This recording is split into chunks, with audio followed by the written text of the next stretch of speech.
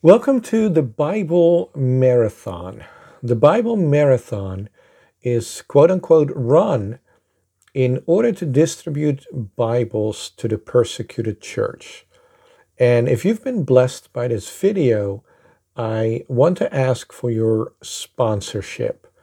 And for all the info, you can go to thebiblemarathon.com. In this video, we are picking up in day number 4 of creation, and that starts in Genesis 1, verse 14.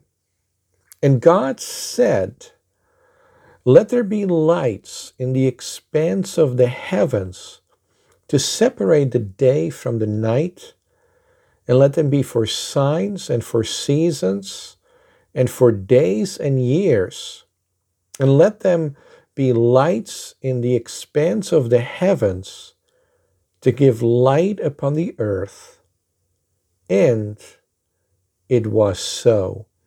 Now, once again, as we see in all of creation, God works through His Word.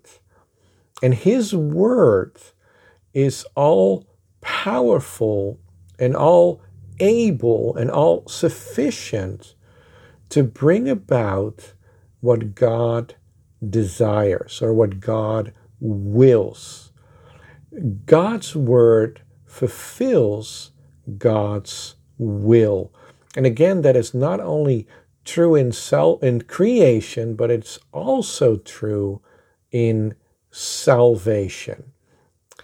And so God said, "Let there be lights." Now, in day 1, 2, and 3 of creation, God, so to speak,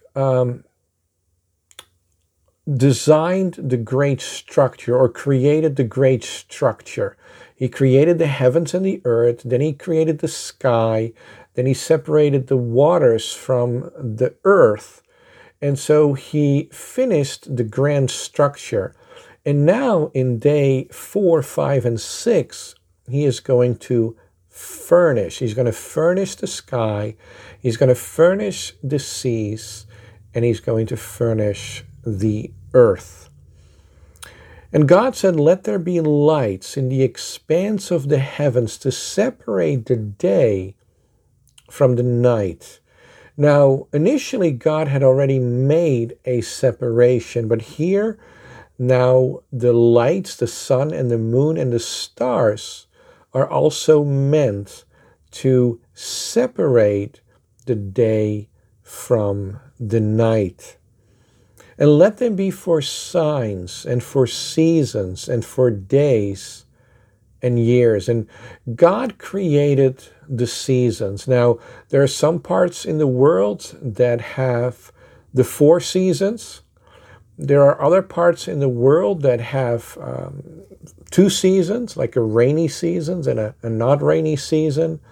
But God has created the seasons of life. And often we can look at nature like Jesus did, look at the birds of the heavens or look at the lilies of the field, and we can learn spiritual truths and spiritual lessons from that which is true in creation.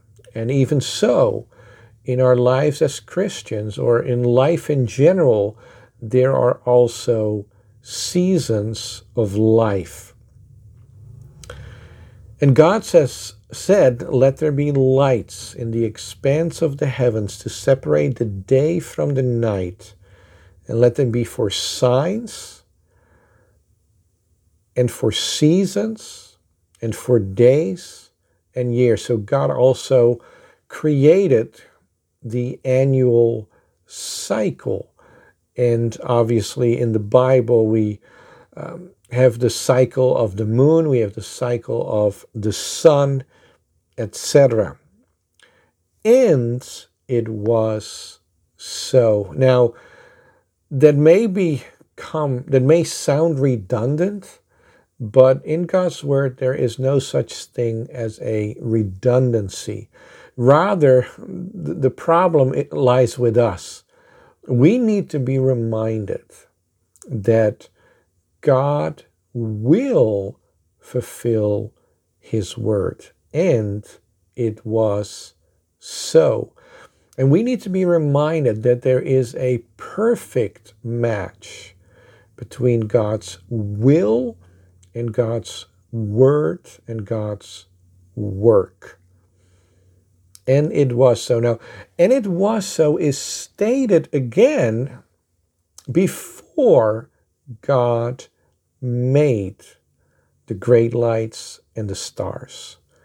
And so, as Paul says, we are to live by faith and not by sight, because we are to live by faith in the power of God and God's ability to bring about the impossible, because creation is supernatural. It's a divine work. It reveals God's divine nature and eternal power, and only God could have brought about creation. But the same is true ultimately for all of God's word. Only he can bring it about, and it was so even before God made these lights. And then in verse 16 we read, and God made the two great lights, the greater light to rule the day, and the lesser light to rule the night, and the stars. And God set them in the expanse of the heavens to give light on the earth, to rule over the day and over the night, and to separate the light from the darkness. Now, one of the things that I think is an interesting truth is that it talks about that the sun rules the day and the moon rules the night. And this rule is a rule of giving, because they give light. And so when we consider biblical rule or biblical leadership or biblical authority, it is always a giving and not a taking. And obviously Jesus' statement that he came to serve and not to be served is the ultimate reality of biblical rule or biblical government. So God set them in the expanse of the heavens to give light on the earth. God gives everything its meaning and its function to fulfill what he wills.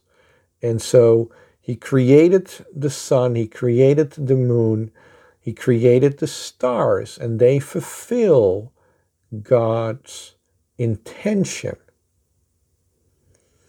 And to separate the light from the darkness. Now, as I've said before, in creation, that is true, but this is also true when it comes to the children of the light versus the children of the darkness. And in the end, at the end of this age, there will be an ultimate and permanent separation of the light and the darkness. And God saw that it was good. God assesses, for lack of a better term, the works of his hands. And God doesn't do that because he questions whether or not it's good. He does it because he has a delight in the works of his hands, and he affirms it as good. And there was evening, and there was morning, the fourth day. And I hope to see you in the next video.